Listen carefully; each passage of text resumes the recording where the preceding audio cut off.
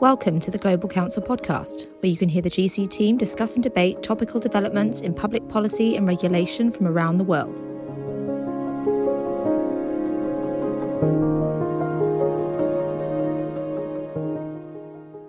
Welcome, everyone. Thanks for joining this Global Council podcast on the UK political parties conference season, which has just finished, mercifully for us who ended up going to them. So my name is Alex Dawson. I'm the UK Politics and Policy Practice Lead here at Global Council, and I'm joined by two of my colleagues, Rebecca Park, who's the Senior Practice Lead for Financial Services, and Lila Howson-Smith, who is a Senior Associate in the UK Politics and Policy team. And we all had the privilege and pleasure of being at Conservative Party conference, which finished this week.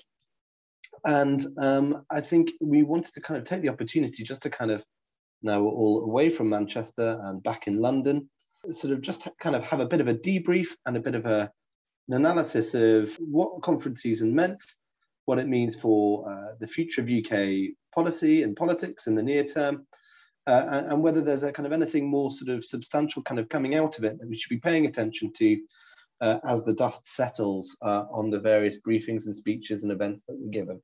So look, Lila, I'd just like to kind of begin with you. This was the first conference that has been held in person since 2019, the start of the COVID pandemic. First conference proper conference really, that's been held by the Conservatives since their very impressive election at the 2019 general election victory.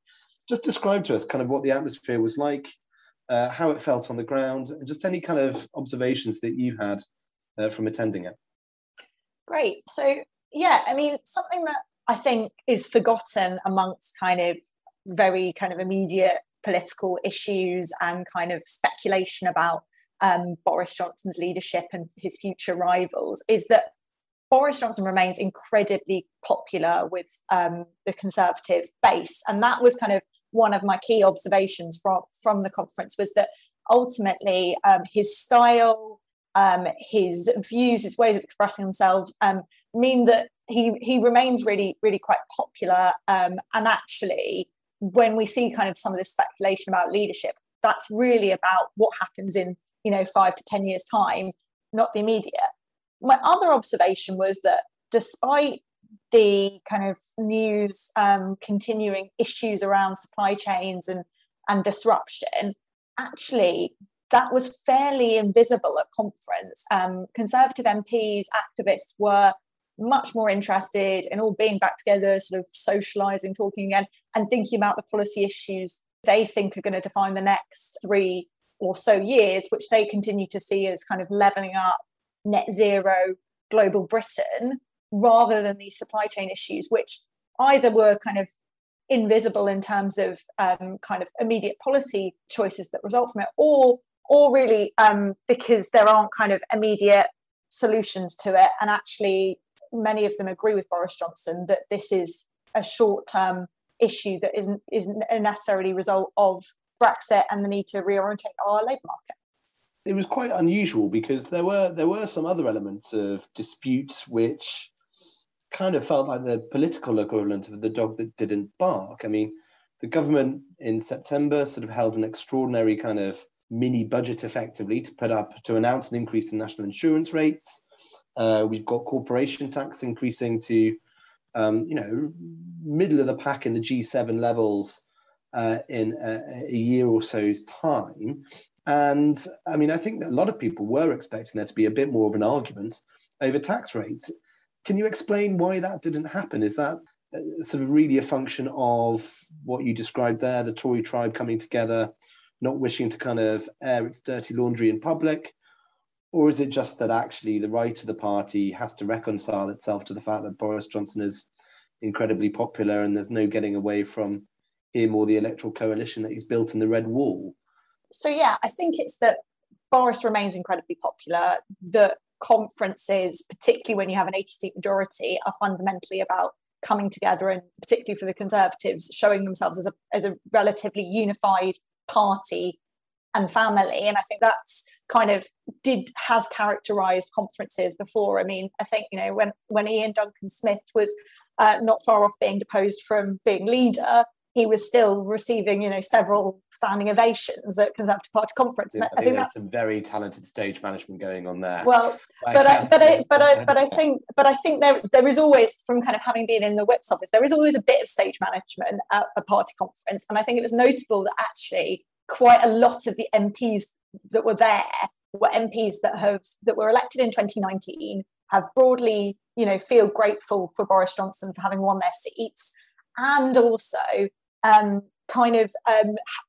benefited in terms of kind of recent promotions. So I think there was a sense that perhaps some of the divisions that do exist within the parliamentary party weren't represented. I think particularly on the social care plan that was set out about a month ago, I think the fact that the NIC's increase isn't coming until April means that MPs are kind of thinking, well, let's see how the dust is settled in terms of cost of living. Let's see how people have kind of received this. Let's see where we are with the NHS backlog. If the Conservatives can prove that this tax increase has actually allowed them to get a grip of the backlog and public finances, then maybe it was the right call, and maybe it does mean that, much closer to the election, we'll be able to lower taxes again. And actually, they kind of see the electoral sense in that.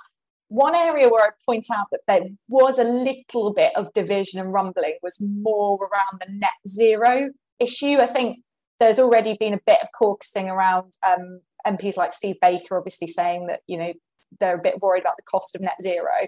I think what was interesting at conference, and particularly in some of the fringes, was that MPs even that support and understand the kind of links that the government's trying to make between net zero and sort of green growth in the northeast, for example, are not kind of resigned to having their constituents pay for it. And that, to me, is a bit of a tension for the government going into the spending review. Actually, there's still not a massive consensus about the way in which, whether we use subsidy or regulation, the fact that Conservative MPs are going to particularly get behind this, particularly, if there is a campaign about the fact that we're all being forced to rip out our boilers, which doesn't feel kind of unlikely. So I think that was the only sort of clear fault line. So I mean that fault line there for Conservative MPs, I mean, I can totally see that. I mean, for a lot of the sort of the business people that might be listening to this podcast, though, I think there was another kind of significant issue, which was, even if it wasn't something that was being discussed on the floor of the conference, was certainly part of the kind of the conversation between the politicians and the media, was the sense that the government was attacking business over issues such as immigration and the cost of living and what businesses were doing to raise wages. I mean, Becca, just kind of bringing you in here, what should we read into the significance of this fight and this dispute? How long lasting do you sort of envision it to be? And how does it tie in really with this kind of coming argument that we're about to see that plays in with what Lila was talking about in terms of the costs of net zero, but also a little bit what we were talking about earlier in terms of national insurance increases and other tax rises?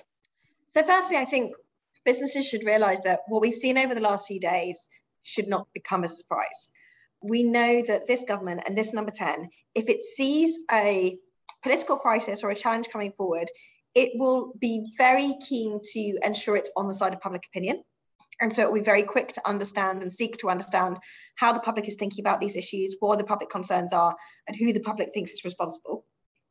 And I think in that first instance, what we're seeing right now with the energy crisis and the shortage of HGV drivers, the government is feeling pretty confident that actually, in the eyes of the voter, it is only partially responsible for these problems. And actually, many voters would hold business just as responsible as they would hold the government, if not more so.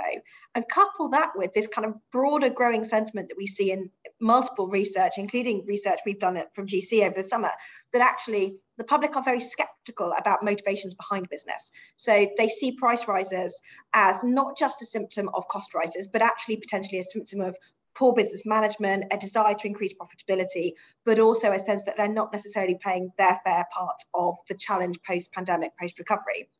And I think particularly on the debate that we've got into over the last few weeks, which is this very strong message coming from business that with a lack of skill shortages, one of the ways to really address that is through kind of reform of the UK's immigration and visa regime to enable skilled workers to come to the UK.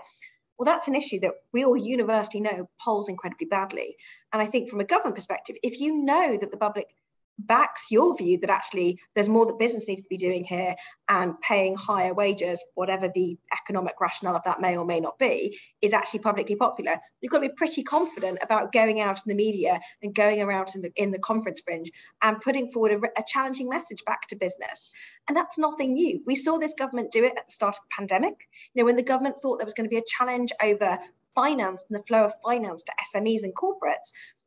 The banking sector was very much in the firing line in those early number 10 briefings from Downing Street, some very difficult rhetoric coming from the Chancellor in his early weeks, but also from the PM. And I think this is a playbook we've seen the government use repeatedly. And yes, it's been packaged up as this is classic Johnson doubling down. Actually, I think it's a PM and a number 10 that are very confident in their grassroots and their core base, and very confident in the media support of them on this narrative. And where they see political challenge, they will utilise it. And arguably this party conference, to kind of go to Lila's point, gave them that space. We'd just come out of a Labour Party conference that was incredibly focused on internal party management. The government knew it didn't want to make too many policy commitments ahead of the upcoming spending review. So it was confident a couple of years after an election with a strong majority of having a conference that was much more focused on appealing to its party membership, its core base, and sort of having a bit more of an internal conversation, even if that creates a challenging conversation with business. I mean, just kind of looking back on the research that you cited there, Becca, do we have any indication of what the biting point is for the public to think that actually this is less of a problem caused by business and maybe more of a problem caused by government when it comes to cost of living increases? Interestingly, it's about a third. So a third of the public think that government should be in the lead and responsible. A third of the public think business is in the lead and responsible. And a third of the public think that, the Bank of England, the authorities are responsible in respect of controlling inflation and interest rates. And I think that's really interesting because it sort of mirrors exactly where responsibility sat coming out of the financial crisis, whereby the British public viewed the financial crisis as much a responsibility to solve for the banking sector and for industry as it saw for government and the regulators to solve. And we saw similar figures coming out of the pandemic. And a lot of businesses will think that they are possibly coming out with some positive reputation out of the pandemic, a sort of sense of a bit of a crisis halo, i.e. the idea that where firms in retail and hospitality and core sectors stepped up to the plate and were seen to be supporting public services in the effort, they've built up some reputational value and some reputational capital. And I think what the cost of living kind of debate and conversation that we're in right now shows is how fragile that capital is and how quickly it can be eroded if you are viewed by the public as not playing your part right now as we go into what's going to be a difficult winter and as we go into the economic recovery. Well, and I think also the way it was treated at Conservative Party conference sort of highlights the risks inherent in business in terms of kind of trying to be as political as government is. And, ultimately these guys are elected partly because they are good at politics and they've got the finger on the pulse with, certainly a constituency, if not with the wider British public necessarily, but they've kind of got their base and they know their base and they know how to kind of tickle their base. And I think that's what we saw with Boris Johnson's speech on yesterday or Wednesday, depending on when you're listening to this, which was, frankly, by his standards, a really well-polished reviewer kind of Boris performance. Lina, I just kind of want to bring you in. Were there any other kind of speeches given by the other cabinet ministers or even just any other sort of performances given by cabinet ministers, whether on the fringe, on the media, which you thought were notable and which you thought kind of prompted people taking a second look at them? So I think what was interesting, particularly post-reshuffle, was actually, if you look kind of by pure policy announcements, the Home Secretary actually kind of was given or allowed to announce the most by number 10. Clearly, every single policy announcement that is made at conference goes through Treasury and number 10. So where most Secretaries of State were actually given quite limited latitude to kind of announce anything that kind of had associated spending, but also kind of broad policy direction. She was actually given quite a lot to announce. Some of that would have been to do with kind of recent events and kind of the topicality, particularly of issues around the Met and treatment of women. But actually, it shows both the PM and number 10's prioritisation of the crime agenda and that important sense, but also that I think that Boris Johnson politically wants Priti Patel to continue to be a bit of a bulwark against other key cabinet figures like Rishi and Liz Truss, who are also kind of popular and vying for kind of Conservative Party members' interests. So I think that was kind of interesting, both from a political perspective and also a sort of policy priorities perspective. More generally, I think what was interesting was the sort of role given and the popularity of events involving the Metro mayors. Clearly, Ben Houchen continues to be the sort of rising star of the Tory party, and I think had kind of pulled quite big audiences, but also kind of was able to come across both as a brilliant communicator, but also a sort of increasingly credible policy person on issues like net zero and sectoral development and local government and devolution, which I think will all be important as the government continues to kind of step change into actually delivering something on levelling up. Well, I mean, I think just to kind of pick up on your points, it does seem to me that you have quite an interesting sort of bifurcation in the Conservative Party now, where, the most popular members of the government are all in the great offices of state, and actually you have relatively few underneath that rank who are genuine sort of heartthrobs for the party faithful. And then you also have a series of politicians outside of London who are popular. I suppose this used to be taken a little bit by Ruth Davidson before she stepped down as leader of the Scottish Conservatives, but Ben Houchen and to an extent Andy Street both have a kind of a significant constituency that you wouldn't normally find in a party that has tended to sort of be as sort of centralising and sort of centralised in a way as the Conservative Party. I mean, the person you didn't mention there was Michael Gove, who's been charged with, the task of defining and delivering on levelling up. And obviously there's been a lot of ink spilt over levelling up and what precisely it is. Are we any clearer as to sort of how he is going to go about his job and whether he will succeed, after the party conference? So I think we are a bit clearer. I think people will be dismissive because it's still not a policy programme. It's still not got, tons of costed proposals attached. But actually what we're seeing kind of developing is a bit of how do we make people kind of prouder of their towns? How do we spend money locally? How do we give a few more powers to local government to do that? And then couple with that some supply side reform around productivity and skills and training across the country to deliver something that's maybe a bit more structurally profound. But I think those two elements are clearly what he's kind of getting at. I think the question is the Treasury willing to commit kind of significant pots of money to skills and training? They've kind of trotted out the same policy on this throughout COVID. We saw the Chancellor extend the Kickstart scheme again. There's not kind of been a huge amount of new policy there. And also, is the PM and number 10 willing to kind of devolve more powers or look again at the local government settlement, which is always kind of an interesting area and clearly has kind of, it can be linked well to the levelling up agenda, but actually when you get into the detail of it, it's pretty political because this may involve giving additional powers to, the opposition in particular areas, and why you would ever want to do that as a kind of government with an 80-seat majority is never quite clear to me. So I think, yes, we've got some further clarity, but I think there's still quite a few stumbling blocks. And the question is, does Michael Gove have the political capital and Boris Johnson behind him to deliver on some of these things? Well, yeah, I mean, I think sort of there is now much more clarity on the what. The problem is the how. Becca, you also had the privilege and pleasure of heading down to Brighton for a brief period to take part in an event at Labour Party conference. Comparing the two events, sort of what do you think are the main things that people listening to this podcast should be thinking about when they think about the Labour Party in comparison to the Conservative Party, and what that says about the state of the horse race, as it were, a couple of years out from an election? Absolutely. I mean, I think firstly, the health warning here quite literally is, if you can still feel the consequences of the conference cold, it is probably too early in the process to start making large sweeping statements about what the conference season means for the future of UK politics, because we overanalyze so much about what goes on in Brighton and Manchester during the conference season, and actually how much of it has real long-term lasting effect is often still to be questioned.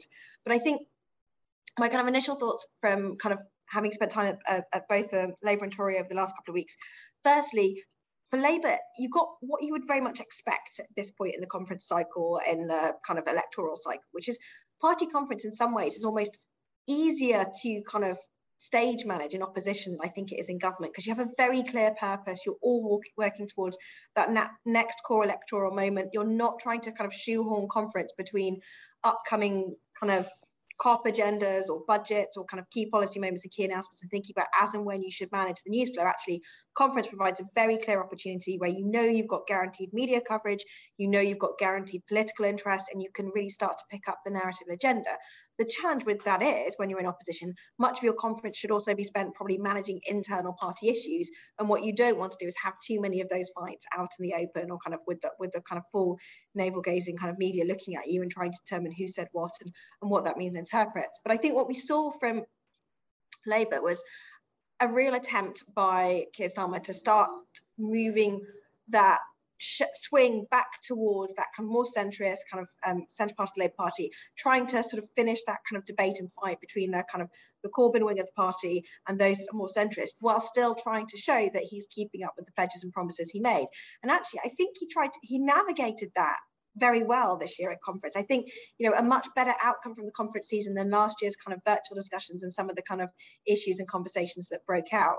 But what I also heard a lot from businesses who were down at Labour and then heading up to Conservatives is there was a genuine warmth and a genuine desire to have a two-way conversation with business through Labour Party conference that has not existed for some time. And actually that the rhetoric and the policy announcements we saw coming from Rachel Reeves and her commitment that, there was a desire to work with business was very much backed up in the sort of private dialogues and ongoing conversations in the fringe events around Labour Party conference. And I think that left a much more positive sentiment for a lot of companies coming away from Brighton who feel that conversation is now genuine, albeit as to how much time they kind of invest in it and where the focus is, there's still a view that we're a few years out from an election. So they're sort of looking to see the party make further progress.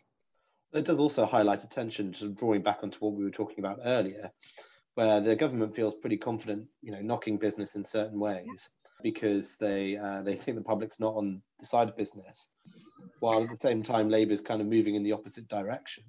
Is this, does this just point to the fact that Labour and the Conservatives have, frankly, slightly different challenges when it comes to this issue, or is it pointing to a wider realignment? I think it's exactly that. I think they've got slightly different challenges coming to this issue. I also think it points towards, quite frankly, a fairly confident Conservative Party on the grounds that they know how bad, or they view how bad relationships got between business and the Labour Party, that they feel pretty confident even when they're applying some challenge and some very public challenging difficult messages, they can still maintain those relationships. They can still claim to be the party of business.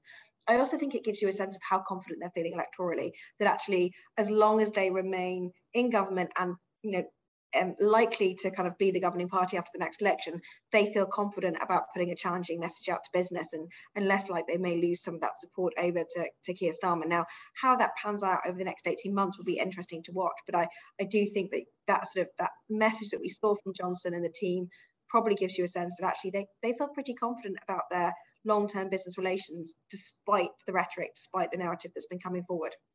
Yeah, I mean, I think the kind of the assessment within the Conservatives is that the period of Jeremy Corbyn and John McDonnell was so kind of potentially shocking to business, was that they've got kind of capital in the bank, as it were. Okay, look, I think sort of just one final question to Lila. We've got, the end of conference season really starts the beginning of kind of the sort of the back to school and the kind of the big autumn term in British politics. What are the key things that we should be looking out for over the next couple of months, just before we wrap up? Right. So clearly the spending review is going to be crucial. I think the expectation is that the Treasury is going to surprise on the upside, but I think clearly the extent to which the non-protected budgets of departments are cut is going to be important in sort of identifying those departments that are going to have more latitude to kind of move ahead with policy issues is going to be important. I think looking forward to COP, I think the government is going to be under pressure in terms of showing kind of momentum on their own net zero goals and actually putting some of that detail into the delivery, while also not upsetting elements of the party who don't think that the average taxpayer should be paying for this. also think that something that's been a bit forgotten is the government is still due to publish a Levelling Up white paper. I think that's now been pushed back to sort of October, November time, but clearly that will be tied into the spending review in terms of where the government's allocating funds. But I think it will also be indicative of the extent of kind of Michael Gove's ability within the newer department to still sort of galvanise government and get them sort of singing to his tune and that narrative. So I think those are sort of the first three things that businesses should be thinking about. All right. Well, look, that is very, very helpful. And many thanks to you, Becca, and Lila, for appearing on this podcast. And very many thanks to all those listening and subscribing to the GC series of podcasts. It's been a delight to accompany you over the last half hour. And I'm sure we'll be back to talk further about the spending review, about COP26 and the domestic political implications of that, about levelling up white papers and net zero white papers in the coming months. Many thanks. Goodbye. For more insights, blogs and analysis, you can visit our website www.global-council.com and subscribe to our mailing list. And you can follow us on Twitter at global_council.